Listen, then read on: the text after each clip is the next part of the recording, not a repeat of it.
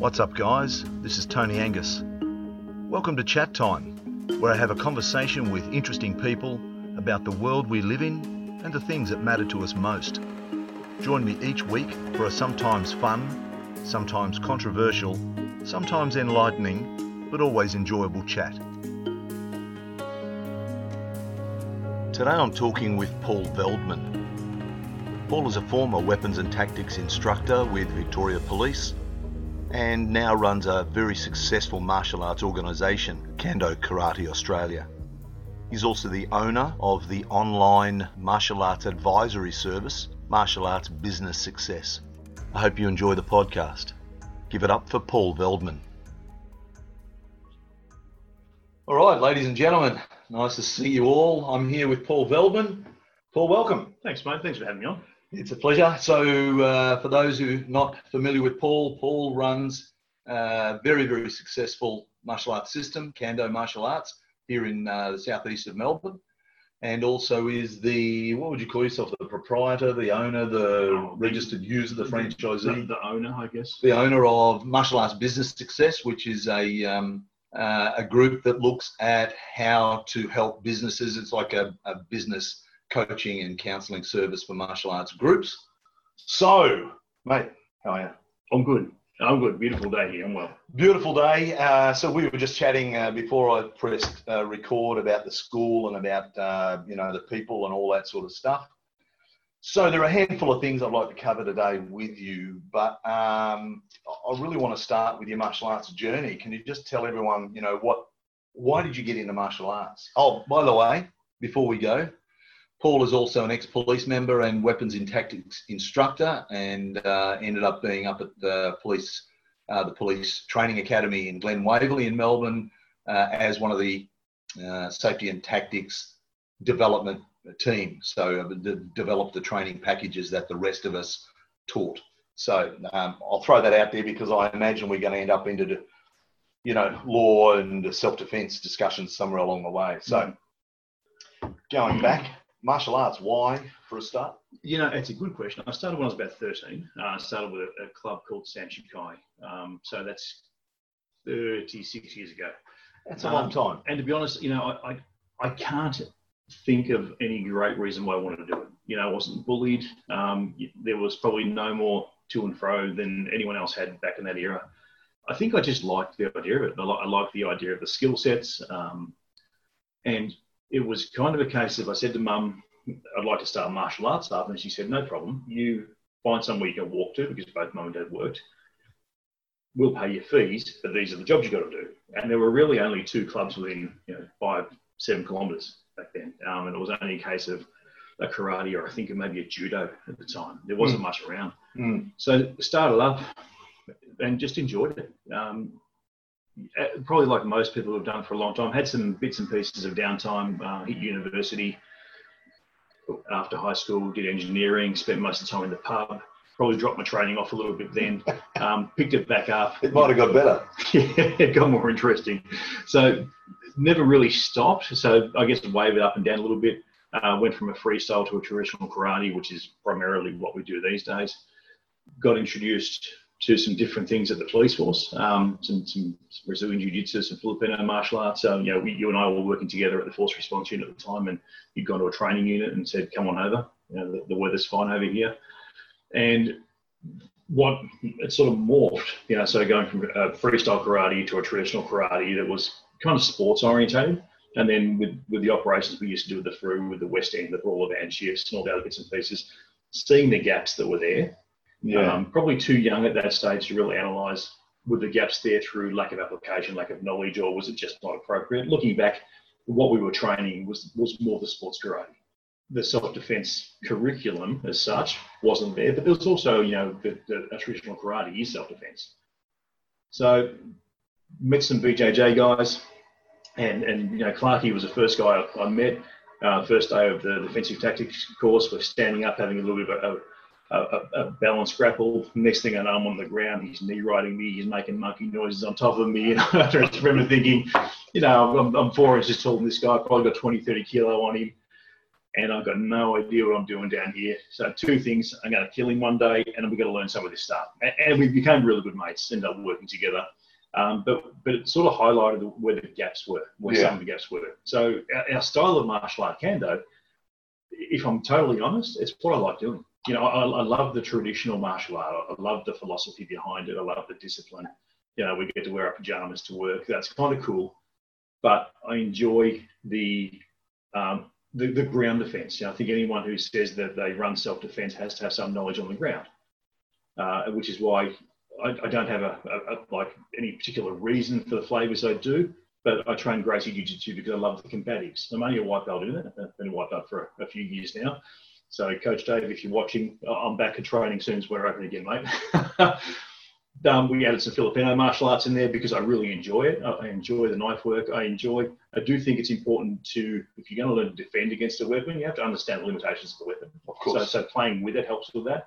But again, you know, I love the stick work. I love that, just the whacking the sticks together, and again, really getting that timing and just the pleasure of it. And so what we decided to do was keep the core of the traditional karate, but bring a bit of this in and a bit of this in and a bit of this in. And it's kind of morphed over the years. The young guys who started off as, you know, kids who are now actually club owners have been instrumental in helping to develop that. There's some of them who are getting to be really good grapplers now, some who are getting right into the stuff like we work the KEF, the kinetic fighting with Paul Carl, the Australian military system, so we've rolled some of that in. So it's a little bit of a hybrid, but it's come together in a nice way. You can almost see, can't you, that if you use the Kendo evolution, how martial arts got started in the first place, where you go back to the Shaolin temples and they were using it as more of a calisthenic type thing for fitness and health, because they were, you know, meditating in the hills all their lives and eating small bowls of rice, and they were becoming frail and ill. And so obviously when they started this calisthenics idea through Bodhidharma or Daruma, they start to become fit, and then they get attacked and they end up defending themselves using whatever calisthenics they remember.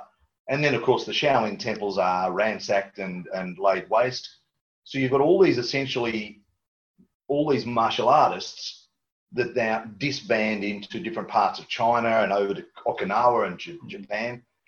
But what they do is they take with them the favoured parts of the art. And so they would end up, you know, you get your bigger, solid guy who's not a great flashy kicker. He liked the grappling side of the calisthenic, whatever they were doing. And so he goes over there and starts to develop that and teach that. And there's your basis for your more grappling-based arts. Then another guy over here, you know, who's really light and lean and flexible, he really enjoyed the kicking aspects because he could get his foot right up here. So when they disband, this guy goes to grappling, this guy goes and does kicking art, and that starts to morph into those sorts of high kicking arts, such as Taekwondo. And then there are guys who are just good with their hands, could bob and weave, and they end up with more hand systems. And then you get all your cranes and Xing Yi and Bagua and all these other. And there are guys that are more gravitate to more internal arts, and others that gravitate to being hit with sticks and boards because they were incredible control of their own pain systems, or because they, as an instructor, thought that's what we need in addition to this training. We need to be really super tough, and thus you sort of end up with a Kyokushin or something like that. And you can almost see Kendo happening that way as well, where you're going to get one of your schools is going to be amazing at the Filipino arts and knife fighting, and then you're going to get another one that kicks their shiny ass using BJJ, but pick up a knife and that one's going to be going, I don't know anything about that, but this one's going to go, well, this is my domain, sunshine. And yeah, it's a fantastic and fascinating journey for the club. So just tell the listeners, how's your organisation at the moment? You've got 6 schools, is that right? Yeah, we've got 6 schools, 4 full-time, 2 part-time, one in a school hall, one in a scout hall. We're open again on Monday, so 2 days away, which is really cool. Right. Yep. So whenever this hits the airways, you know, in Victoria, we've been closed down for 3 months effectively, and we're back. Little bit limited on some of the things we can do with adults in contact work, but you know, back on the mats, he's better than not back on the mats, regardless of what we can and can't do. Yeah. Yeah. So the club itself, it's sort of interesting because it was never a deliberate growth. And you remember because I started the club when we were working together. Yeah. It was a case of we developed some good leadership and instructors along the way, and they just became too good. Almost too many alphas in the one pot, to the point where some of the young guys said, "Look, can we open up a club?" I said, "Absolutely, you'd be phenomenal." Now, some of our guys are up in their mid to late 20s, have never had a job outside of Kando. Yeah. Two-edged sword sometimes, really very, very good at what they do. Would never say they don't appreciate how lucky they are to be able to, make a living off something they love, but haven't had that outside experience. So what's going to be interesting to me is because, without blowing too much smoke, you understand, because you've put them through a fairly intensive training program in personal development and business development. We can't see on the recordings, but there's a whiteboard behind you there that's got ideas from previous meetings you've held. You've had business meetings with them, you've had finance meetings. You talk to them about customer service and delivery, systems delivery. You talk to them about leadership. You've got specific leadership programs. You're just applying those things to a martial arts group. But ultimately, what will happen, I think, if these guys ever leave, don't tell them, they've probably got a greater skill set for the things that matter in business in general than most people that would go through a university and end up working over here and want to get to management positions because they have a head full of knowledge on this specific topic. So they're an accountant, they're a marketing person, they have a business management. It doesn't lend itself to all the various things that go on when you run your own martial arts club, if you're going to run a successful one. Yes, and they are. They're jack of all trades, and they've developed to the point, and we've actually got a couple of guys who were corporate and came and then gave up the corporate to run a club. Wow. So they bring a really nice, different view of things. Yeah. Because, as far as business goes, I was an alright policeman. I had to learn along the way, like all of us. Yeah. But the good thing is with the young guys, and I say young guys, like I said, they're up around mid-late 20s now, so it's all relative. Yeah. Is that they've grown to such an extent that they contribute as much as anyone to the organisation. Ideas, concepts, brainstorming things, looking at the pros and cons, any evaluations on new ideas I might come up with. They come up with their own ideas. So it's a really nice melding pot now, where it's not just a benevolent dictatorship. Yeah. It's more along the lines of a committee. I mean, obviously I have final say on curriculum, but they're such good instructors and such good guys and girls that you're comfortable to say, look, this is the parameter we work with, and you know what our values are. Yeah. Go and do things. If you're not sure, run it by me. Yeah. But it's your business and your club, so you've got free reign. I really love that, and being able to give them some free reign. And one of the things that we know in leadership is that when you deny people autonomy, then they tend to leave. And like you said, if they're operating under a benevolent dictator, that would be the major thing that would be missing from that. Is you could be as benevolent as you like, but if they don't have some measure of autonomy, some say, some contribution to make, then they start to feel as though they're being underutilized. And that's where they go, you know what, really I want to leave because I think I can find somewhere else where I'm better utilized. Yeah. And it's not just about the money for them. I mean, they can all make good incomes, both clubs, no two ways about that. Yeah. But like you said, they need to have that freedom to make their own decisions. Otherwise, they're just a highly paid instructor that's taking all the responsibility of being a business owner. Yeah, that's right, yeah. So, and I don't think we've ever had a problem where I've had an issue with what they've been teaching, because they're smart guys, they're good martial artists, they're good with their safety and their health and safety, and they've had a really big input into the curriculum. Yeah. Now, when we revamped the curriculum, because like a lot of styles, we've rediscovered what they used to do many decades ago. As new things would come along, we'd say that's really good, that's great. That the groundwork's great, the weaponry's great. Where do we put it? Because we've got these belt system from the karate. So what we tended to do was we'd add it at the black belt end, and where are we going to put this? Let's add it at the black belt end. And these were really good techniques, and they weren't black belt techniques. You're talking bridge and rolls, hip escapes, basic stuff, white belt stuff for BJJ or low level Filipino stuff. Mm. So what we had was if you imagine like when you buy your first house and it's a 2-bedroom house and just you and your partner, and it's everything you need. And then you have a kid and you need another bedroom. And then you have another kid, so you have another bedroom and a rompus room. Then you get a couple of dogs, so you extend out the backyard. So ultimately you have, in your house, you have everything you need, but the way it's laid out doesn't necessarily make sense, or it's not the best way of doing it. And that's what our syllabus looked like. We were sticking stuff here and there and everywhere. Yeah. So when we revamped it, we've been running 23 years. Every 10 years, it's almost like we wipe the slate clean and reevaluate what's valuable, what's not. What have we learned along the way? And so the last time we did it, it was fantastic because we're pulling elements from the BJJ and from the KEF, so some stuff from Krav Maga, some stuff from Muay Thai, because a lot of us, we're all cross-training in bits and pieces. We wrote all the techniques out and then rearrange them. Well, where should things go? And at this level, what's our outcome we want for this level? Yeah, that's it. And we decided that what we call fundamentals, so the first 3 belt levels, at the end of that cycle, which would be around 12 to 18 months, we want a student to be solid in basic self-defense. That's right. If they progress from there, they start learning the more martial art side of things. Yeah. And by the time they go to the advanced class, it all rolls together. So we have someone who's, hopefully healthy of mind and body, who's reasonably athletic, depending on age and abilities, but who can be solid with a self-defense and who understands environmental awareness, who understands situational awareness, body language, pre-attack indicators, but can do a ripper of a kata and can put some nice kicking combinations together. Yeah. So the whole package. It's interesting because it reminds me of Kenpo, where we have what Kenpo is divided up into 3 learning phases: solid, liquid, and gaseous. And so they talk about stages of motion. They are.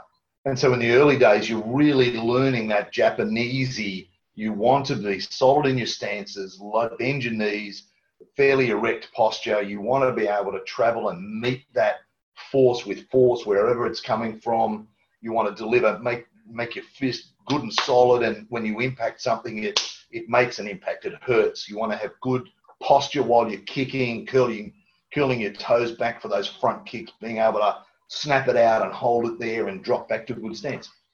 And then later, as they move up into more sort of out of the white, yellow, orange belts, they start getting into the mid-range purple, blues, and greens. Now they've got to be able to parry and wash things off, and their actions can be circular. They've got to use open hand strikes, less as more a clubbing, but a slicing and an arcing and a flashing sort of way of doing it. And they've got to be able to become more liquid with the way they move. And then when they get into the browns and blacks, they have to be able to translate that into different directions.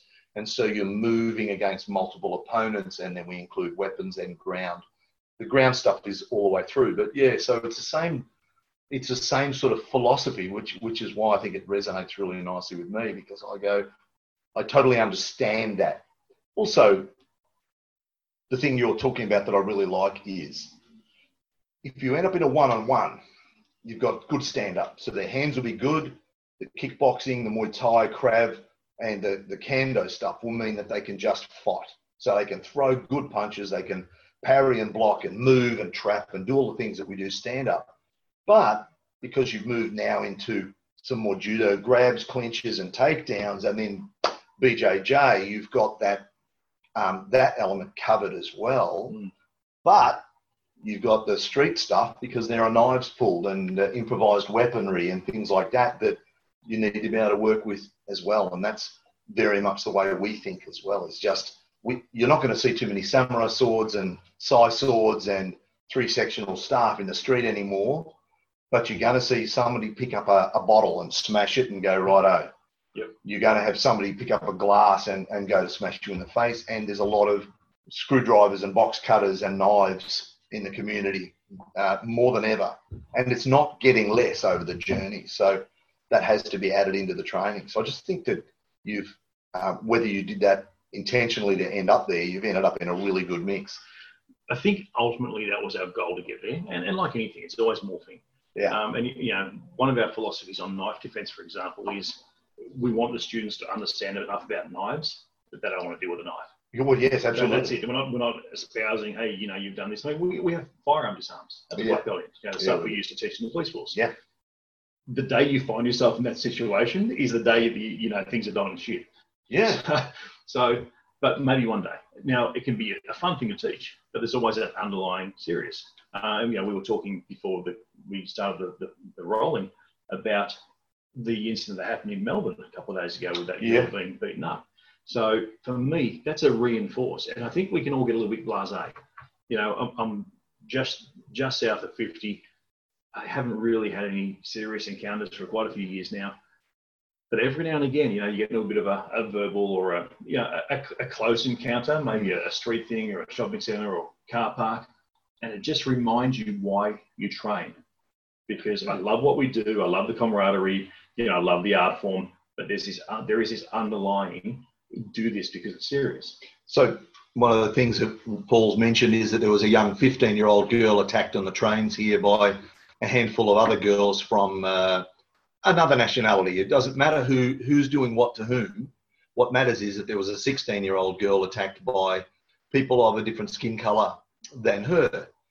And it was obviously a racial thing spurred on by the racial riots, etc., that have occurred in the United States. So it's incredibly sad, but it does highlight that with racial tensions or any other tension, when society, and we're coming out of a tense time with COVID, and people are angry and they're frustrated. A lot of businesses have failed. There are a lot of people living on a lot less income than they were. There's a lot of struggle city. People are already tense. So society being tense, you're going to see a lot more tense outcomes to things. People are walking that knife edge and likely to snap any second. There's never been a better time to advertise for martial arts training because for a number of reasons. First of all, the physical training. Get yourself tired, get yourself sweaty, and relieve yourself of that burden of extra energy and anger. There's the first thing. And even if you don't do martial arts, you join a gym, go for a lot of running, get yourself on a rower or a bike, get rid of that toxic, fermenting upset that we're all carrying with us. Second thing, of course, is the discipline not to involve and engage people in a meaningless way. And I liked it that you've kept the traditional elements of respect. Like you said, you're still wearing the pajamas. There's still that bow in and respect to each other at the beginning and end of class. There's still that maintenance of discipline that is so required in society in general. So there's a discipline to avoid. I like also as well that you've pulled in conflict management aspects to your training, and we'll get to that soon. But then there's also the ability to look after yourself if all else fails. And martial arts really is the only thing that teaches that. Because people will say, oh, well, that's why we have concealed carry in the United States. And they're quite right that if there's a gun, someone with concealed carry is instantly worthwhile. But what about those previous aspects? Nothing about concealed carry stops them from walking around with that tension and anxiety. Nothing about concealed carry gives them the discipline not to engage with people in tense moments and not to become threatening themselves. And nothing about concealed carry gets them to choose the best and most appropriate tactical option under a threat. Well, you remember the Project Beacon days. Project Beacon is a classic. Really broad base. Victoria Police, where we both worked, went through a phase where we shot and killed 22 people in a year. Now, it coincided with a lot of psychiatric institutions being deinstitutionalised and a lot of people being back out on the street who needed care, shouldn't have been on the street. So there was a lot of suicide by police. There were a lot of confrontation situations. There was no police member found by the coroner or courts to have been guilty of doing it. Correct. But what they looked at, and rightly so, was, yes, you were justified in taking your action, but could you have done something else? And Victoria Police, love my time there. Like any institution, it's always learning and morphing. If you remember the early days where they went out and looked around the world, all the different packages, and they went, well, that's kind of expensive and time consuming and taking members off the road. Let's teach them how to use firearms really well. And they did, because we actually shot at and fired less shots than any other state in Australia. Correct. We were just better shots then. We just hit what we were aiming at. Correct. But then we didn't have the other options. And so Project Beacon came about, where they retrained the whole police force over 5 days to look at other options. And we used to have the use of force scale that was linear. Continuum. That was it, the continuum. That was a linear continuum. Officer presence, verbals, stances, empty hand, less than lethal, lethal. And it doesn't work that way. It ends up being the wheel of fortune. So 1 minute you're talking, the next minute it's game on. It's on, yeah. So that giving people the option and the confidence to use options is vital. And like anything, it's swung back the other way a bit too hard. Mm-hmm. We were not allowed to run scenarios that would involve the officer pulling a gun, because that might encourage them to pull a gun. Mm. And obviously on the cold face of training, we were, I guess, hamstrung sometimes by what we were allowed to do with policy, but overall, I felt the training was good. And it's like, I agree. It's like being a martial artist. We talk about the three rough spheres of training. Your pre, your chaos factor, and your post. So the pre-encounter, body language, situational awareness. How many times you watch these videos where you see a guy sitting there on his phone or on the station on the phone, and you watch the guy come up. Now, how easy to debrief from the safety of a computer screen, but you're thinking, it's almost like the horror movies. Look behind you, and the music starts. So you're looking and going, well, where's the guy's awareness that he's got his headphones in, or he's on his phone at the train station, especially in some of these areas? Well, this is the first thing, isn't there? You would tell your people, don't go into public areas with the hoodie on, glasses on, sunnies on, and your headphones on, because you are now out of tune with the environment. Yeah, and because that's the theoretical approach. In theory, I should be able to walk down, not that you want me doing this, walk down Main Street, Dandenong, which is a little bit of a rougher area for us, wearing a mankini with $50 notes stuck in it.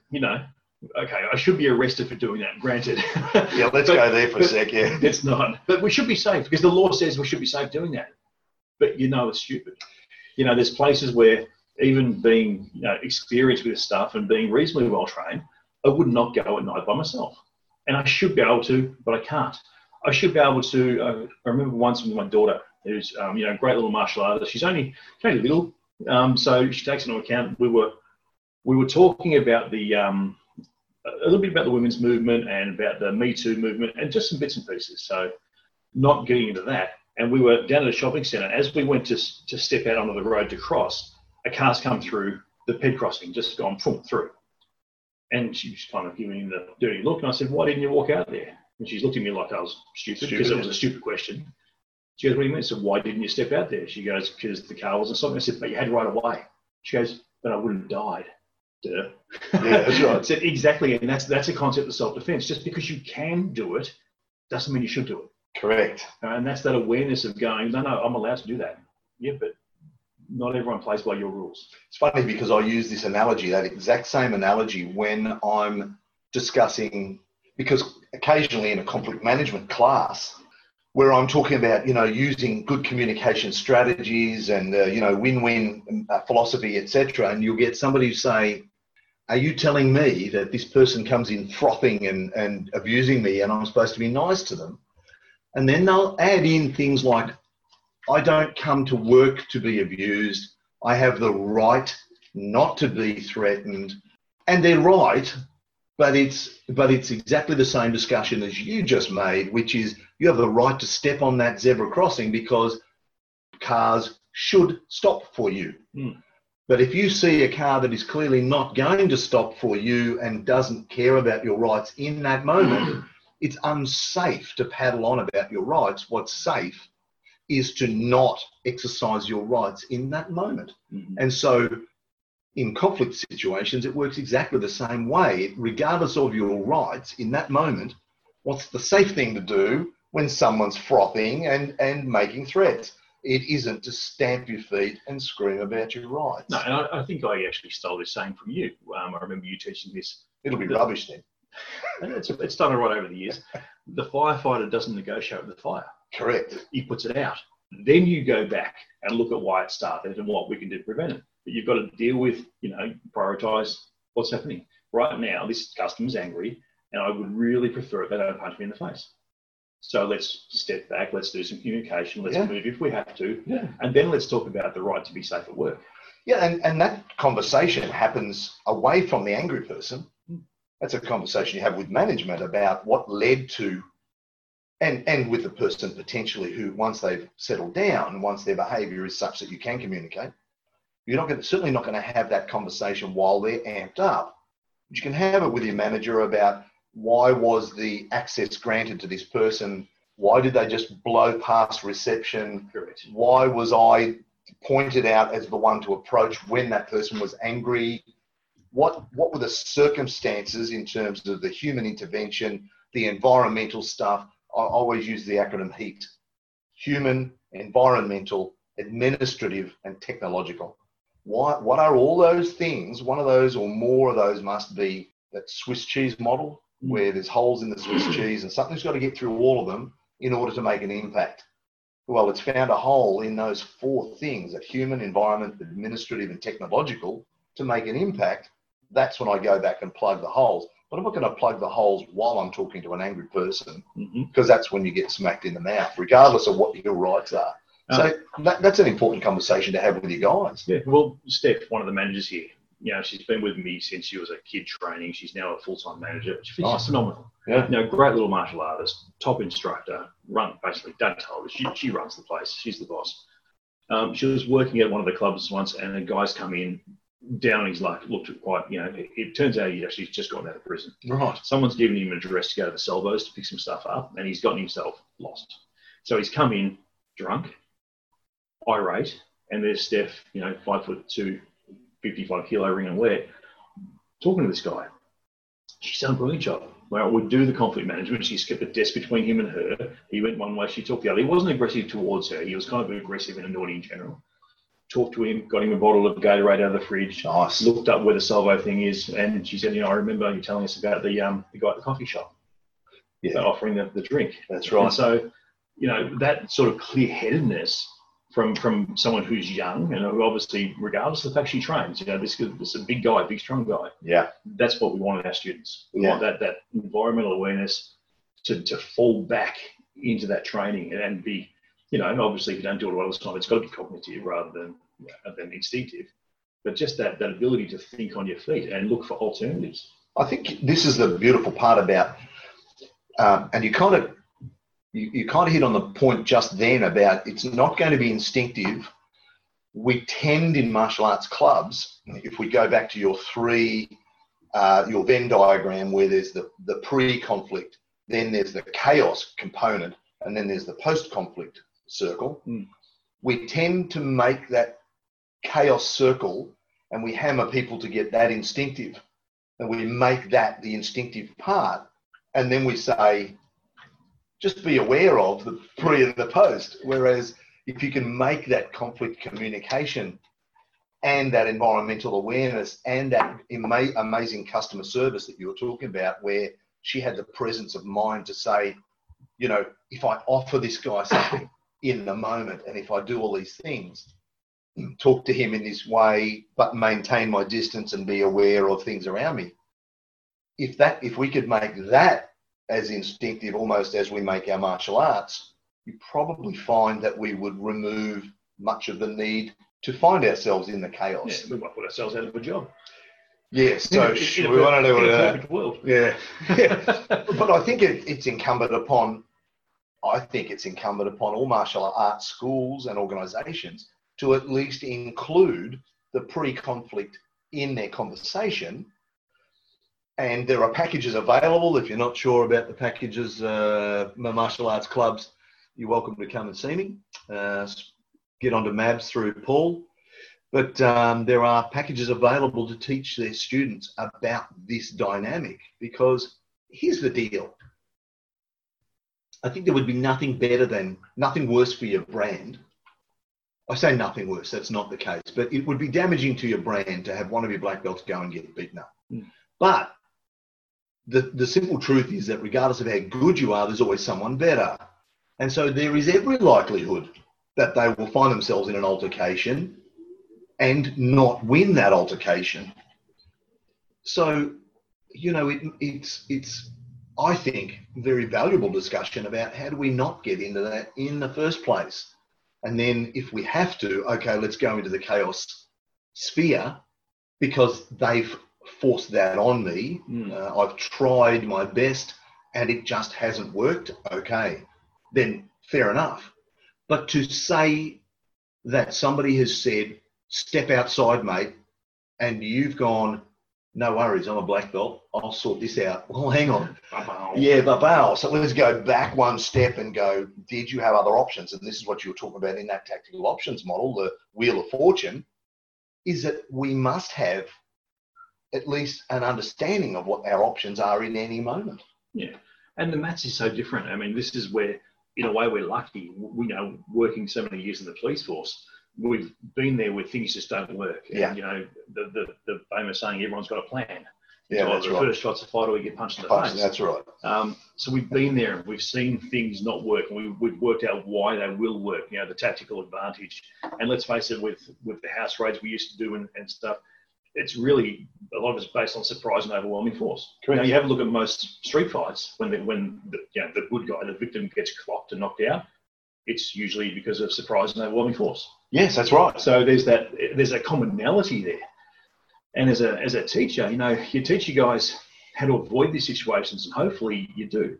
But then you're left with that quandary. Well, we say we teach self-defense, but my students haven't had a real fight, or, you know, very little exposure to it.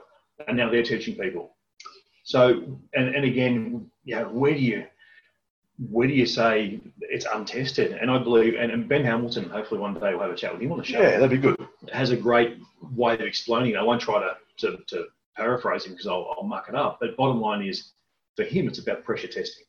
So, you know, you start the students at a level, and then you build them up and build them up and build them up. But at some stage, you know, short of taking a ride on the train as a practical, you know, part of your black belt, you've got to pressure test. You've got to put the Spartan suit on. You know, you've got to put them under pressure when they're in that heart rate zone. They can't get their breath and they're feeling overwhelmed. You know, where do you dig into? What do you fall back on? Yeah. And this is, and again, speaking as a white belt in BJJ, so with no authority on it at all, but it's one of the things that as a concept I love about it.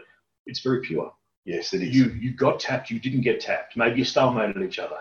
You know, there's no woulda, coulda, shoulda. There's no the old days in the tournaments where everything was, you know, hard in the stand-up stuff. I remember my mum came and watched one tournament ever. I hit a bloke with a hook kick, broke his nose. He got a warning for disregarding his own safety. Okay. It was fantastic. It was the good old days. But, you know, that shot had to hit. Yeah. And so, you know, your Muay Thai, your full contact, your Kyokushin, your BJJ, your MMA, there's a defined outcome that there's an honesty to it. Yes, that's right. Now, I've got nothing against tournaments where it's non-contact or light contact, because that's a kind of it's a thing. It's legit, but it's not self-defense. Yeah. You know, because you're not tested. You don't know what it feels like to get hit. You know, you don't know that first crack that you take and the world wobbles. You know, where do you go there? You know, you score a point on him, but he doesn't stop because the referee didn't call it. That's right. Yeah, so, yeah. And I know it's sort of bumblebee affecting this conversation. Oh, no. But they're interesting things. So as an instructor, how can you pressure test your guys? How can you make them as safe as possible? Yeah. By the same token, I've got mates who run sports karate clubs or sports taekwondo clubs who don't do self-defense. That's okay. It is okay. Because they're not telling people they do self-defense. They're doing Olympic taekwondo or they're doing WKF sports karate, and that's their focus. And the focus is the tradition. And you touched on it before, you know, the question is not what's the best martial art. No. The question is what's the best martial art for you? Yeah, for you, your desire, your requirements, your environment. I mean, obviously, you know, for Krav Maga, for example, was born of a need to have a militaristic, simplistic response to combat situations. So it has a focus, and it's completely legit within that environment. Take Krav Maga, put it in an MMA environment, and it might struggle. Take it and put it in a BJJ environment, and it would struggle. Put them in a Taekwondo tournament, they would struggle. So it's about what environment you want to exist in. Where do you find...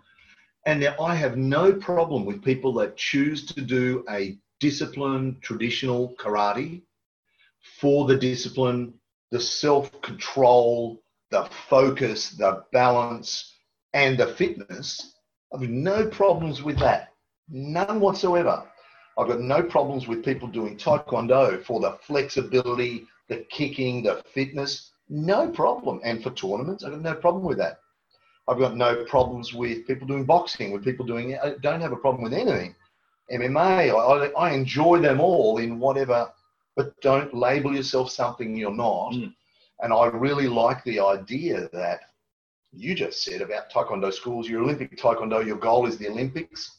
Don't say you're going to go onto the street and be wonderful at defending yourself against multiple opponents on the street when your primary arsenal is kicks, because, you know, there is a field of thought, and this might be a bit contentious. I'm not putting down Taekwondo. I've just built it up in a way.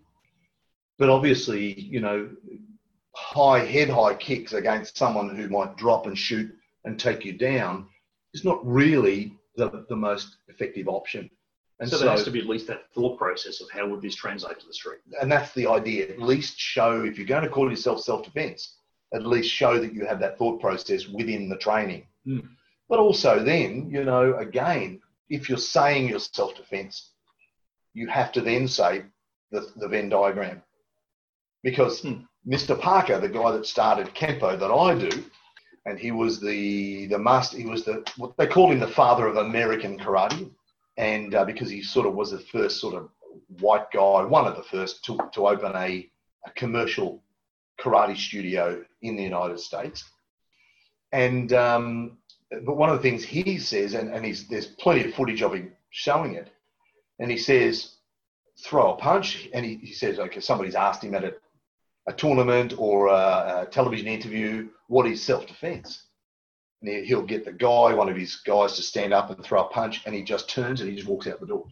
Yep. Because ultimately self-defense is about not being struck. It's not about what you do to them. It's about what you avoid having done to you. Yeah, my BJJ coach, Dave Christie, says it really well. The goal of self-defense... Nice plugs. That's for you, Dave. The goal of self-defense is not to win the fight. It's to stop the other guy winning the fight. Yes, that's self-defense. And however you go about that becomes legitimate. If you can talk your way out of it, that then is self-defense. And there's a problem there because you talk to martial artists about talking your way out of something. And we you know, drop beautiful phrases on them like live to fight another day and all that stuff. Oh, gee, it's hard because this is where the clash happens between what is a great philosophy and a great ego, because the two are meeting like this in the middle, aren't they?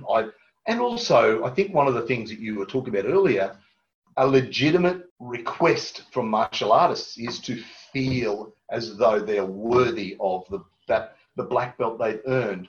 And they go, hey, but how do I know? I don't feel like? And so it's not necessarily pressure tested all the time. And what's a black belt? It's just a recognition in your style. Correct. Of where you're at. You know, you have black belts at some styles in 2 years. You have black belts at other styles in 10 years. It doesn't matter. It's just a ranking in your own style.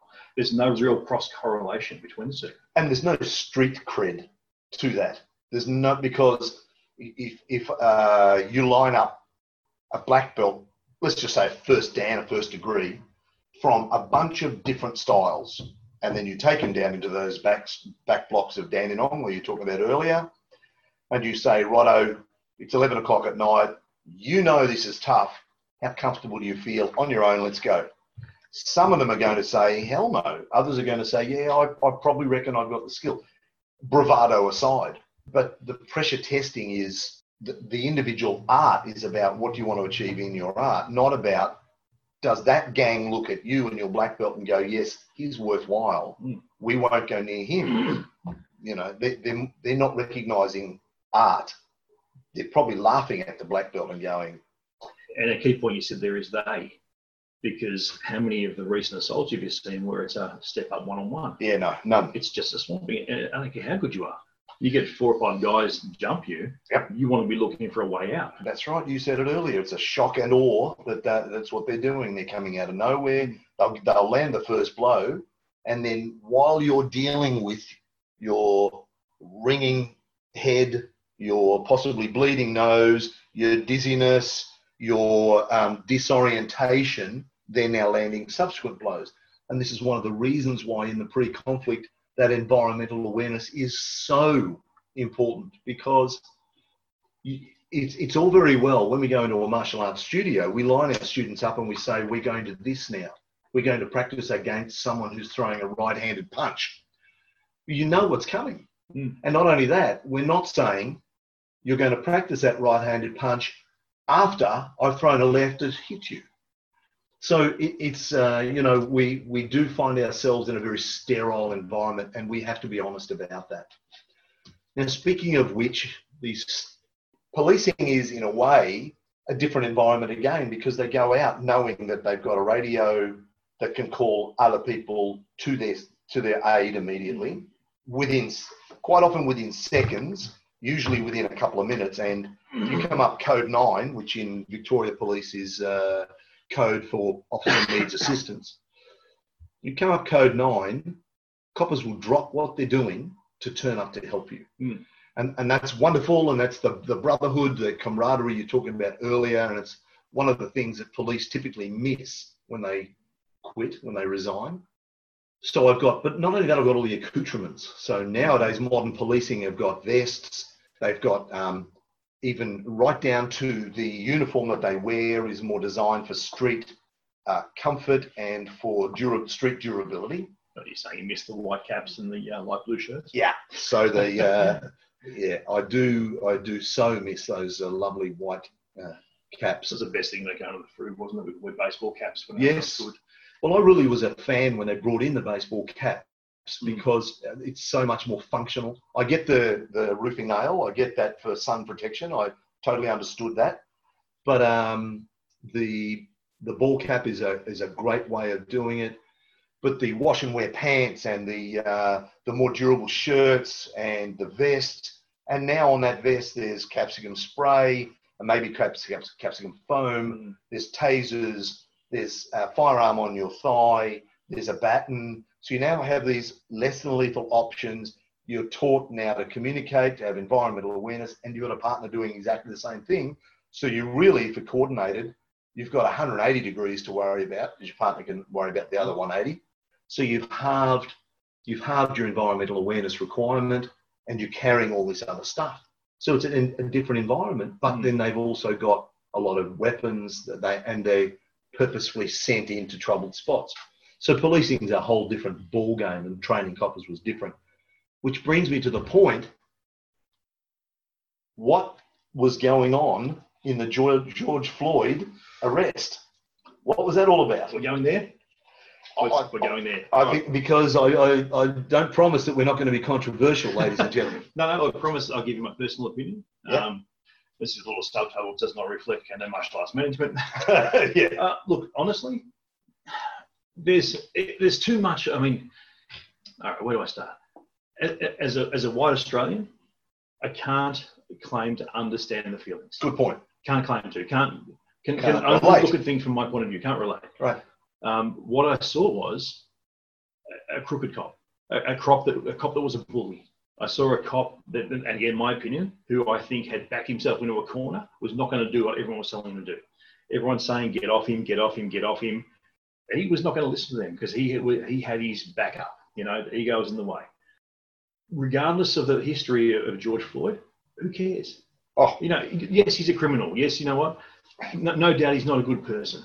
Who cares? They've got to deal with that situation. That knee right across his neck was not what should have happened. There was no need for him to be there. And you noticed this as well. We spoke about this. Hands in pockets, looking at the weight shift. That's right. Across his neck. Seesawing almost. Yeah, and we used to do that with each other when training, when we're handcuffing and we put it across the tricep and we torture each other. Of course. Because it freaking hurt. So that weight shift, in my opinion, was deliberate.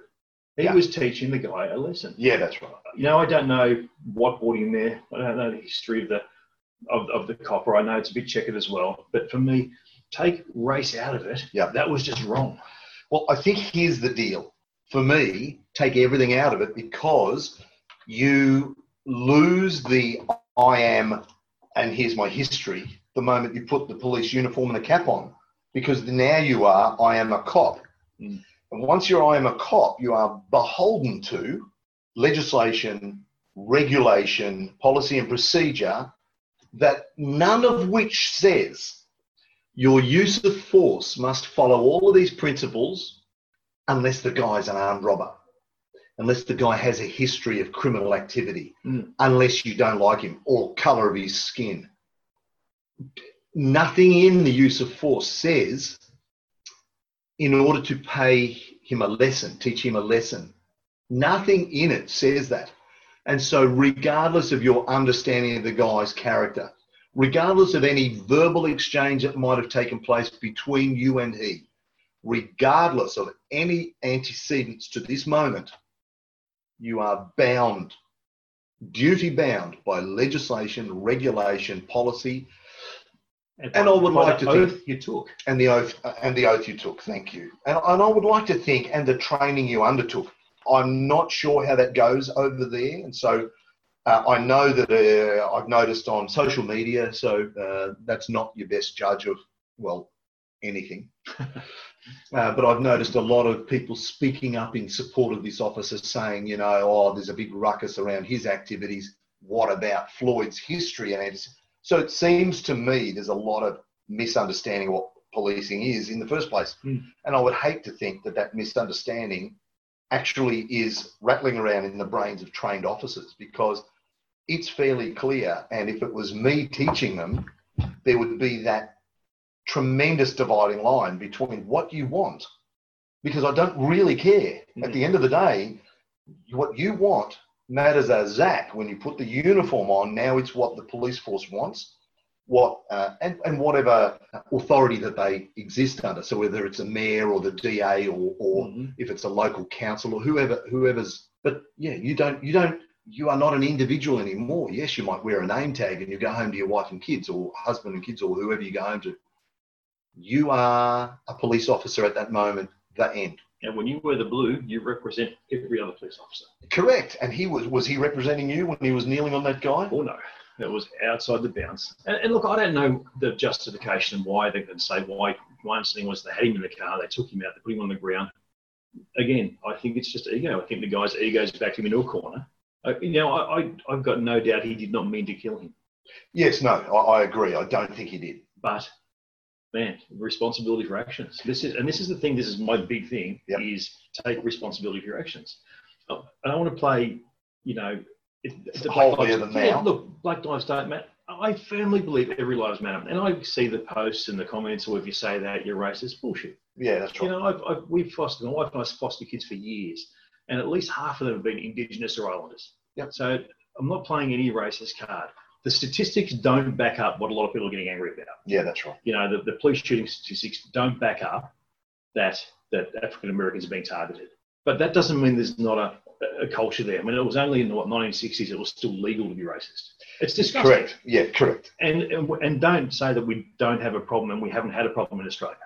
We did and we have.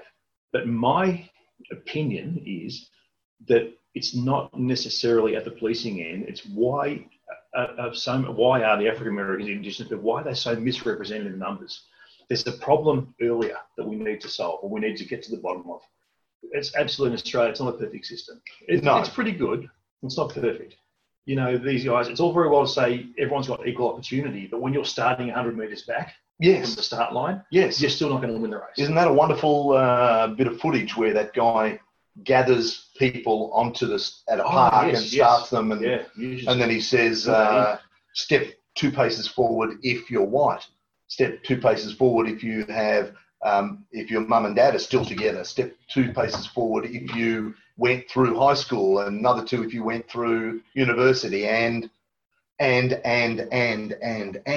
the point where there are people who are 50 yards down the line in a 100-yard race. Now, you can say, but to your family, why would husband and wife being together matter more to white people than black? Well, because systemically we know that there are a larger divorce rate because of financial stress placed on the African American community. There are things like that. It's an interesting thing, and today's wasn't about going in this direction, but systemic racism is something that most of us don't understand. But I was reading the other day about Harvard University. And so Harvard University have a percentage of people that are allowed in and given preference because their grandfather or their great-grandfather was an alumni and now contributes $100,000 a year or something to Harvard. Now, go back, grandfather, how many of those were black? Zero. Exactly. Yep. They were, A, they didn't let them in. B, most of them couldn't afford to get into Harvard. So every alumni is an old white guy. They didn't even let women in. So discrimination was broad. It favoured white guys. So we know women have screamed about this for ages. But what's interesting is that then their ancestors now get a privilege. They can go into Harvard because their grandfather or great-grandfather went to Harvard and contributes money to Harvard. Now, if that's not available to black people because of history, that's a system that was placed that because people who graduate Harvard get the jobs. So if you get somebody who graduated from the, University of Tumbleweed, he might come out smarter than the guy who graduated Harvard, but Harvard's got the name. And so he goes for the job, he gets the bigger job, he ends up an executive, this guy's struggling. Yeah. There's systemic racism. So, and look, in Australia, what I would like to see is more education. And not education of any particular, but you know what, let's put Australian history in.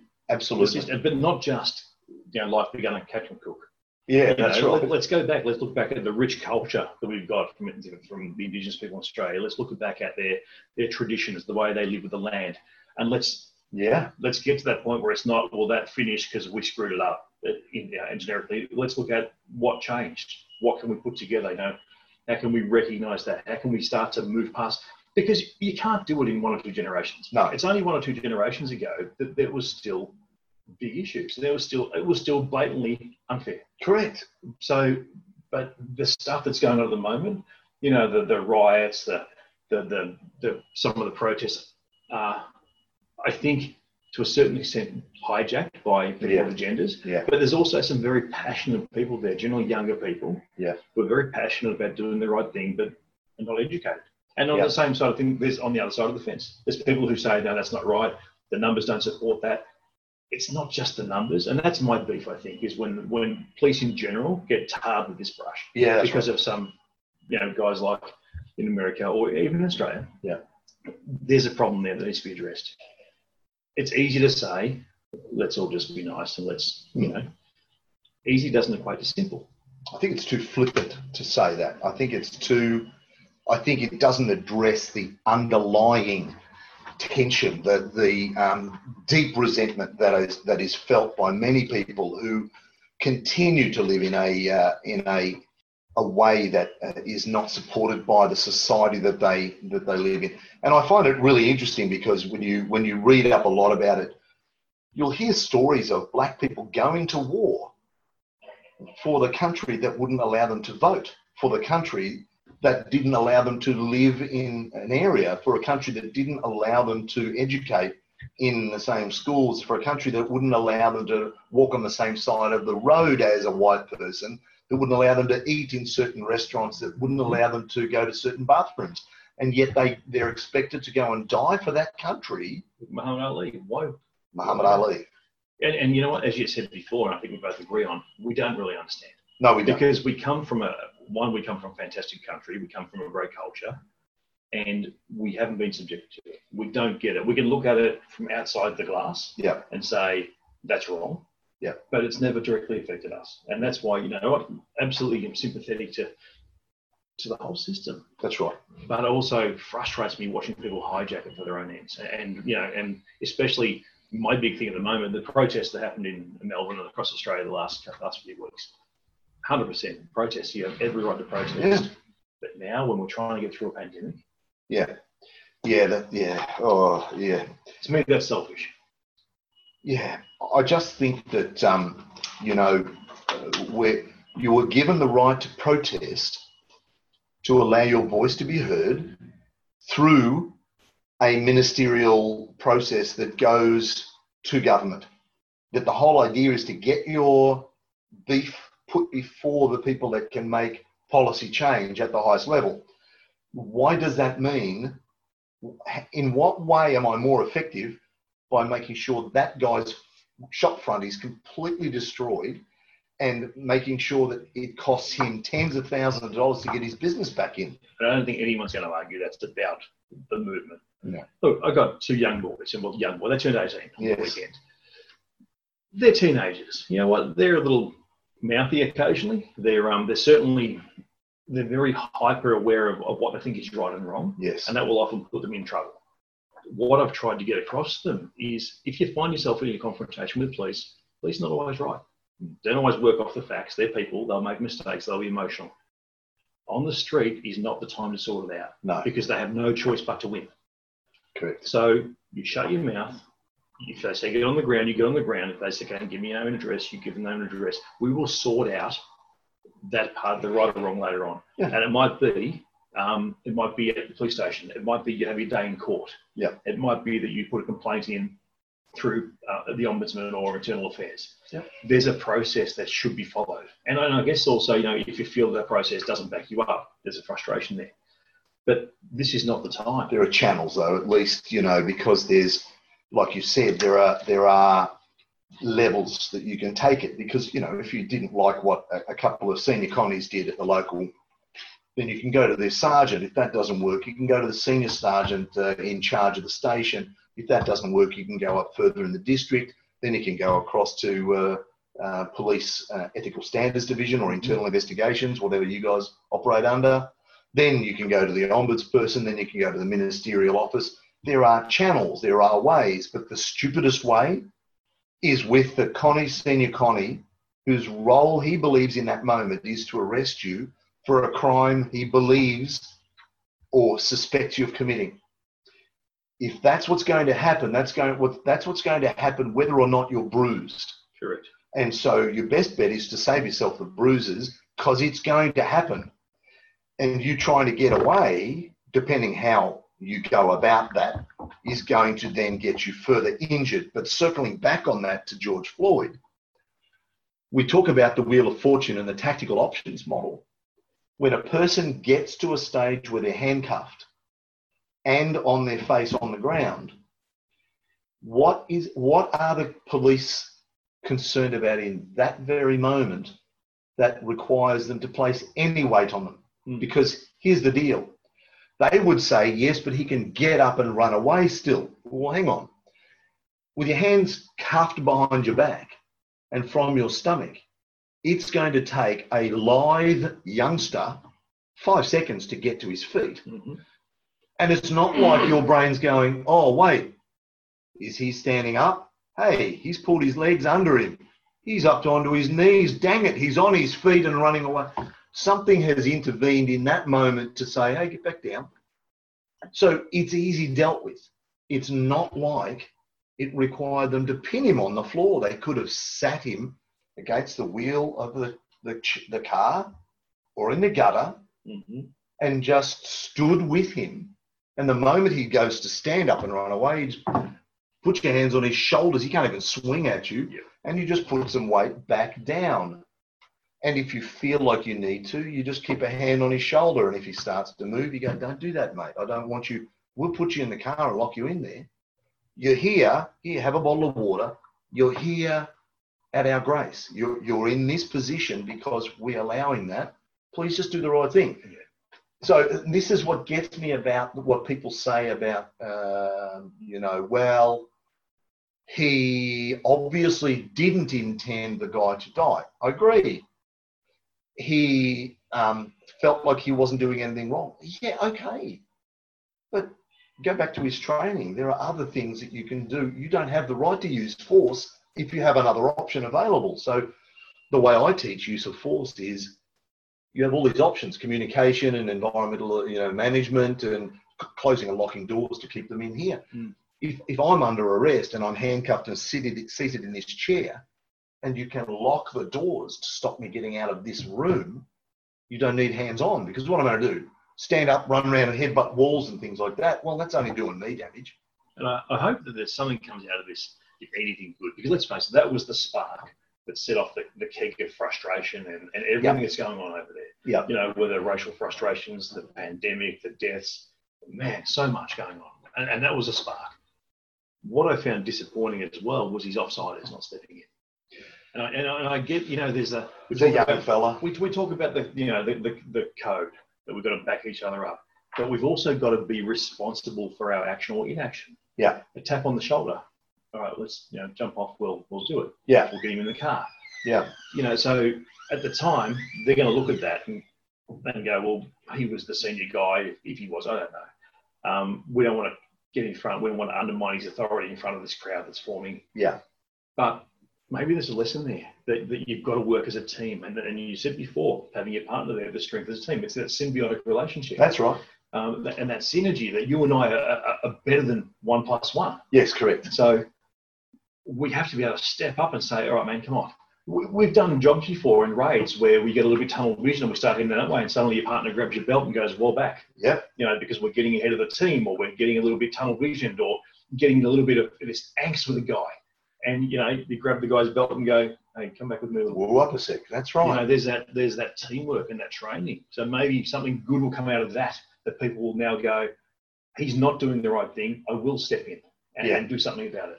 I think you're right. I think there has to be, and possibly what will come out of it is a greater understanding of the way they should be training their tactics, the way they should be training their engagement with members of the public, and the way they should be training their teammanship. And in those moments that, I often will say to organisations that have a completely misrepresented view of what police are all about, even coppers at times.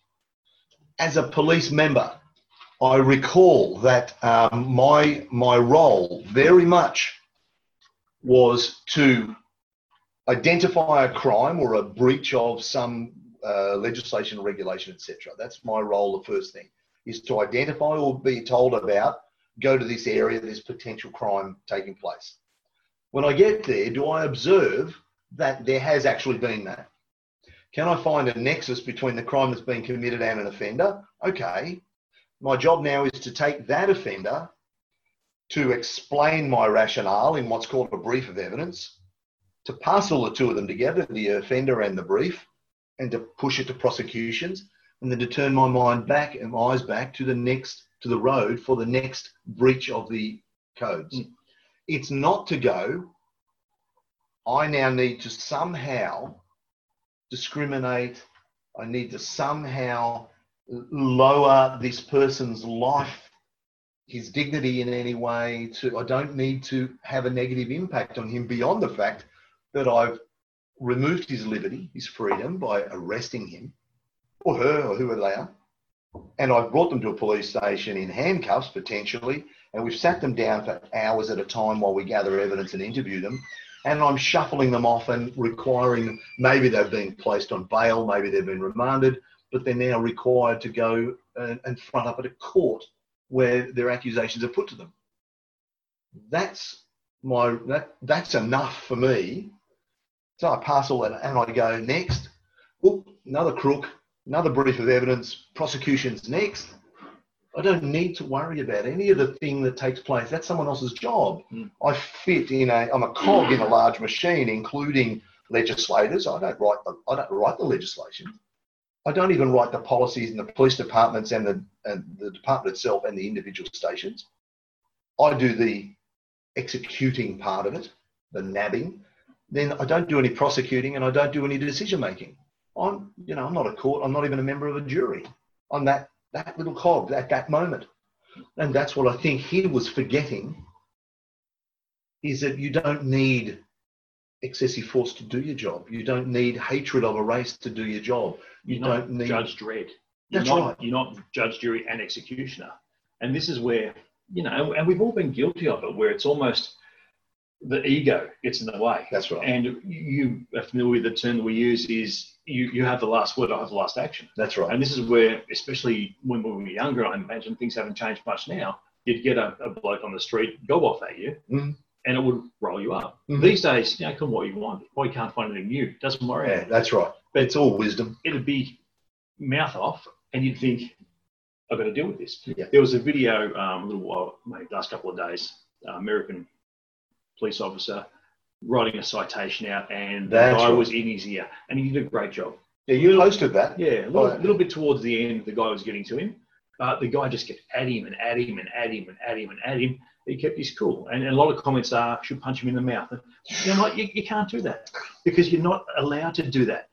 Emotionally, you want to do it? Oh, hell yeah. I'm listening to this street kid, blah, blah, blah, blah, blah. Yeah. And the cop was keeping his cool. And it was the old thing, like with a traffic stop or anything, mate, you keep talking, I'll keep writing. Yeah, that's right. Here's another one. But you've got to understand, like you said, where you fit into things. You know, sometimes you don't get your man on the day. You're not like the Mounties. No, that's right. You don't always get your man. But and one of the things working in your local district, your divvy band was, but you're in my patch. Yeah. And I might not get you today, but I've got my eye on you. Yeah. And it'll come around. Yeah, that's right. Now, we know that the justice system is often no justice. Mm-hmm. And it works two ways. Mm-hmm. Sometimes there's things that, that are too heavy, like, people that maybe should be given a caution or looked at why they're here should be given a break. Yes. But then there's sometimes things where you go, really? You got off with a good behaviour bond? That's atrocious behaviour. Yeah. So often we say there's no justice in the justice system, but your job is to put them there. It's not a perfect system. Yeah. But it's a shitload better than what's around the world. Yeah, I think that's exactly the point. People focus too much on what they can't control. See, why worry about what you have no concern over? My job, and if I want to change, if I was really concerned about the legislation, and there are avenues that I can take. I can become more learned in policy making, and I can start to push things towards the policy makers if I want to do that. You can start a petition on Facebook. I can start But it's interesting because even if you do start a petition on Facebook, if I got 20 or 30,000 people going yes, then that would be worthwhile. So it is something at least. I can even placard out the local minister's office. But what I can't do as a police member is spend all my days going, you are only going to get a smack on the wrist at court, so I'm going to give you an extra smacking today. It has nothing to do with you. So, yeah, to wrap up that conversation, I just think that if people understand and if they better understood the role of policing, where they fit in the machinery, and the difference between who you are as a human and who you are as when you put the cop hat on, and then just go and do what we're asking you to do as a cop. I say this a lot in my training. If I said to you, I'm going to pay you $5 if you would take this chair out and put it in the back of my car. If you take that chair, will I pay you $5? Well, possibly not, because the contract between us was take this chair and put it in my car. Now, there might be a reason for that, but you've breached the contract between us, the employment contract. If I said, take this cup of coffee out there and you took my bottle of water, you're breaching the contract.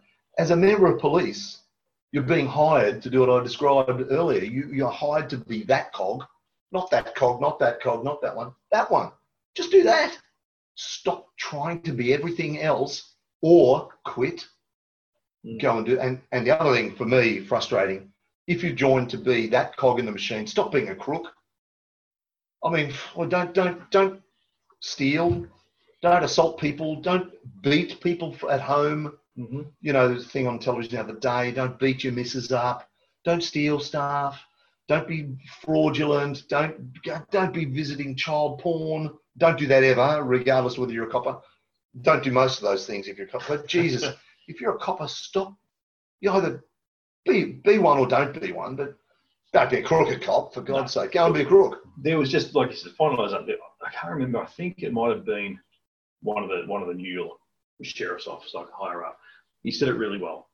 Are police perfect? No, because they're people. Yeah. But they're excellent. As a general rule, that's right. Police, and Victoria Police in particular, because that's my experience, are excellent at their job. Yeah. They're well trained. I think better trained than ever, yeah, because they have such a scope of things they have to deal with. Yeah. And to be honest, you know, like I do, that 99%, given that 87% of statistics are made up on the spot, that the vast majority of police are genuine, good people who want to help. That's right. And under trying circumstances. Absolutely. One hand tied behind their back half the time. Yeah. And the ones that step outside that boundary and become a crook, I don't care if you wear the blue or carry a badge, you're a crook. Yeah, that's right. And I've got no issue. I would have no issue if there was an extra offence. but breaching your duty of care and your oath. Yeah, breaching that cog. You are in breach of your cog, sunshine. Oh, that's it. Cog conversation done. Cog conversation over. Well done. So tell me about MABS. Conscious of your time here. We're pushing 2 hours, but the conversation's been make it really brief. Okay, brief. How did I get into the MABS? Yeah, Martial arts business success. Say that 3 times quickly, and you're better than I am. Martial arts business success. Yeah, good. So MABS was the brainchild of a lady called Michelle Hex, who's a good friend of mine. And initially we met. I did some business coaching under her. Yeah. She's very good at what she does. She's a very passionate martial artist, a very high-end taekwondo practitioner when she was running her clubs. And I did a seminar under her about, just tweaking our adult program a little bit, how to get more adults involved. Really worked well together. Yeah.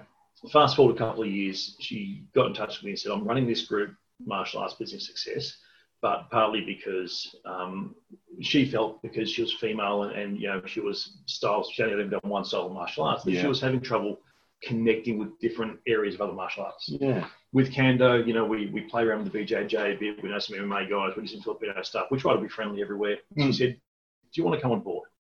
Spoke to my wife, who, as usual, cuts to the chase really, really well, and said, what do you think? Michelle's asked me to do this. And what's in it for you? Well, she said, you're doing it for nothing anyway. Every time you go out, you talk to people about martial arts. If you enjoy it, you might as well get paid for it. Nice. So started off together doing that. A short time later, Michelle said, look, it's not what I'm passionate about anymore. Okay. I want to move on to more working with female entrepreneurs, which she's done so well in. Really? And she said, do you want to take it over or should we close it down? And I remember at the time, a couple of good friends of mine had been running the club for 20, 30 years, sitting on 50 students, couldn't make ends meet. They're working 2 jobs. And the catalyst for it was, these are good instructors. Yeah. I mean, really good instructors. Yeah. Why aren't they making ends meet? Yeah. It doesn't sit well with me, so I'll take it over. Interestingly, we were speaking yesterday with a couple of friends. Some of the founders, you'd say, of martial arts in Australia struggle. Yeah, they rent a room, they get loaned a car. Yeah. And to me, that's not right. And martial arts as a business, I believe, there can be that melding of having a good business and a strong club. Yeah, so you don't believe in that traditional thing that says an appropriate martial artist is one who doesn't charge for his services? A friend of mine I used to train with quite a while ago, he was sort of jiu-jitsu based.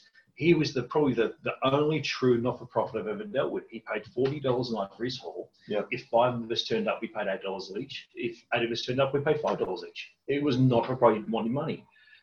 What I can give with a professional business approach is I can give my students a full-time club, managed areas. And this is a conversation that 10 years ago was probably more contentious. I think these days people see it for what it is. I have professional instructors who do instructor development. We full time, so we go and train other styles. We develop ourselves as teachers, not just as practitioners. Yeah. Ultimately, the market will decide if you're worthwhile or not.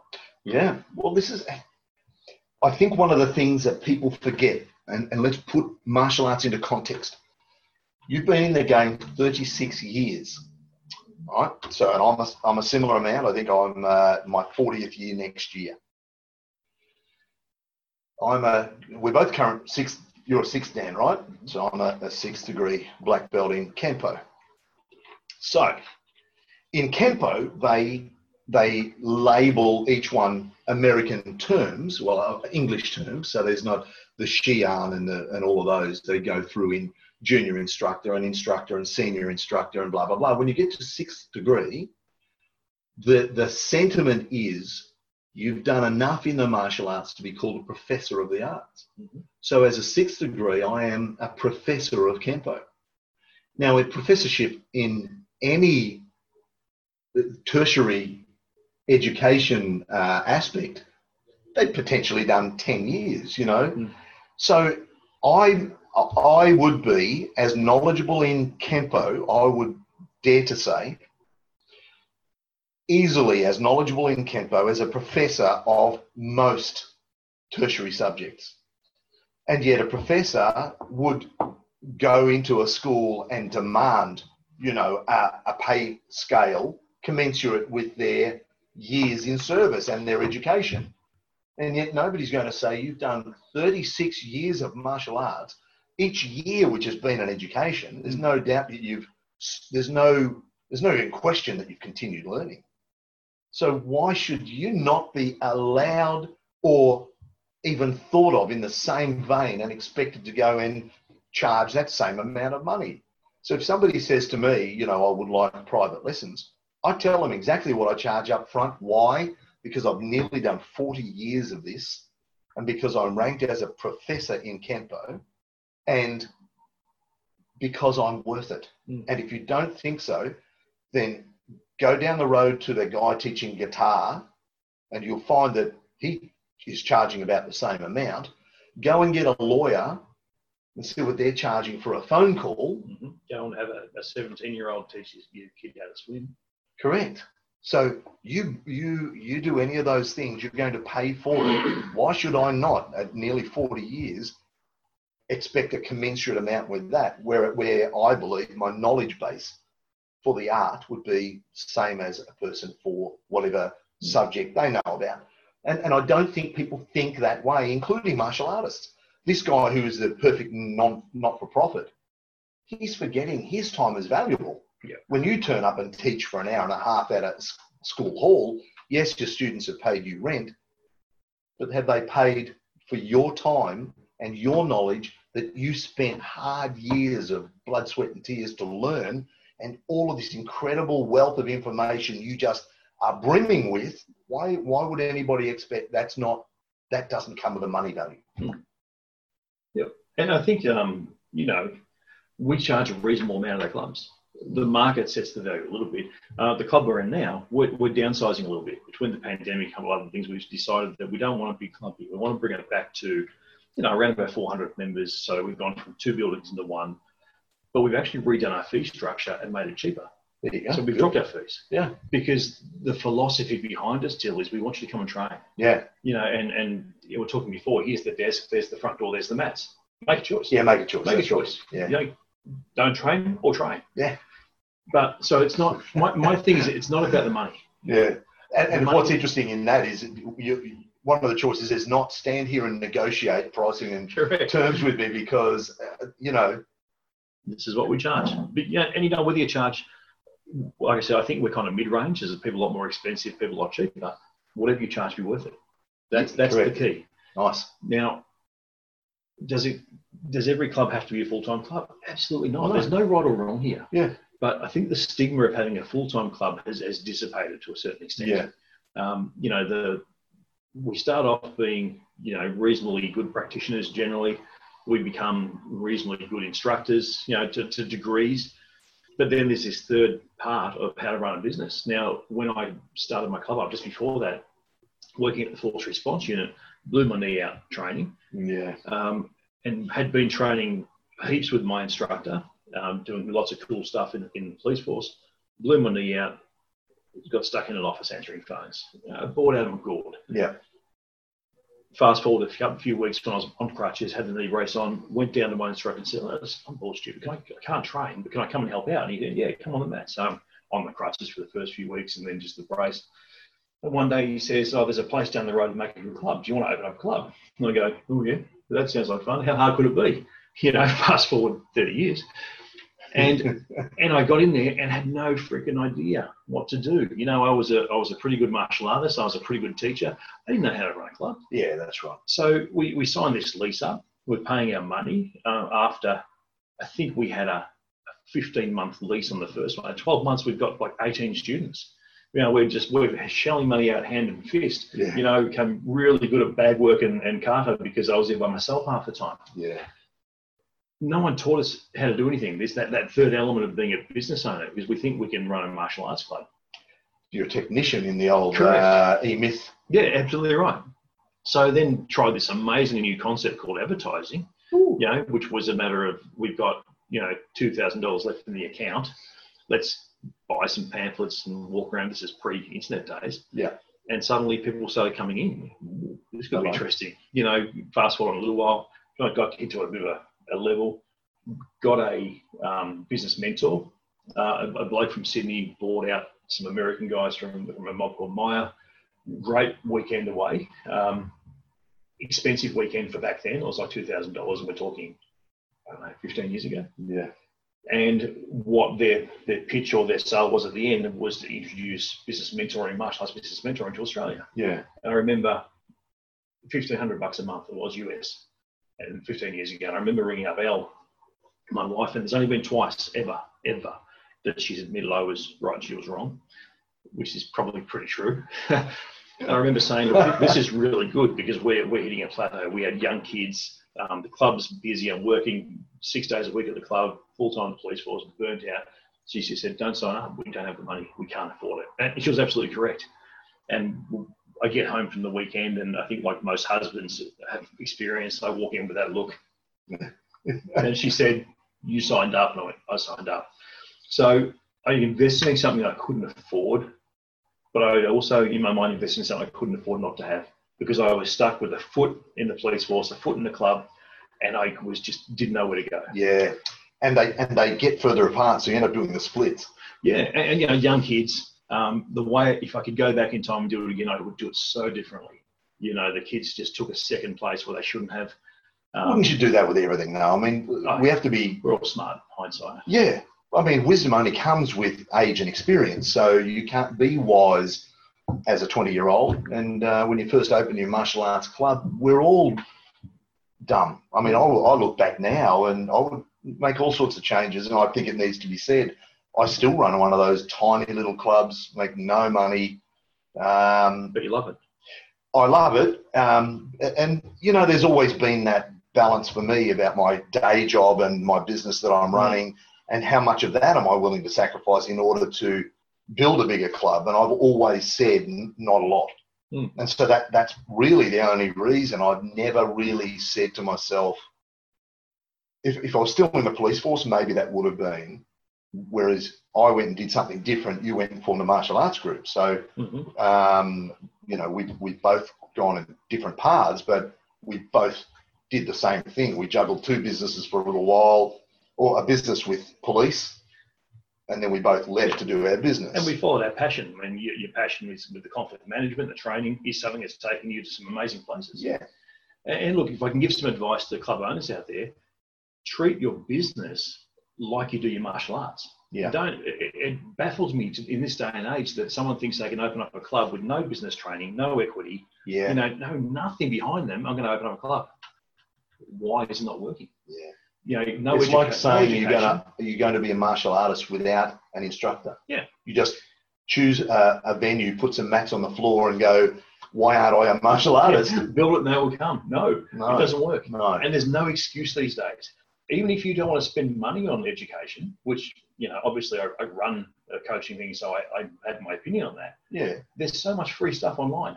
You can find almost anything. There is no excuse not to build your club. Yeah. And one thing I'll say though, if your club's not building, especially after a number of years, look at you and look on the mats. Correct. Because if you're not a good teacher, just by being a good teacher, organically people will come to you off word of mouth. Correct. If you can't keep them, look there first. Yeah. But I look at martial arts club owners who'll spend $300 for a seminar on a kata or $200 on a seminar on a spider guard, but won't go to a business seminar or won't invest in doing like a short course on how to do their zero book work. Man, you got to set your goals. And leadership and training and being a good coach and being, those sorts of things.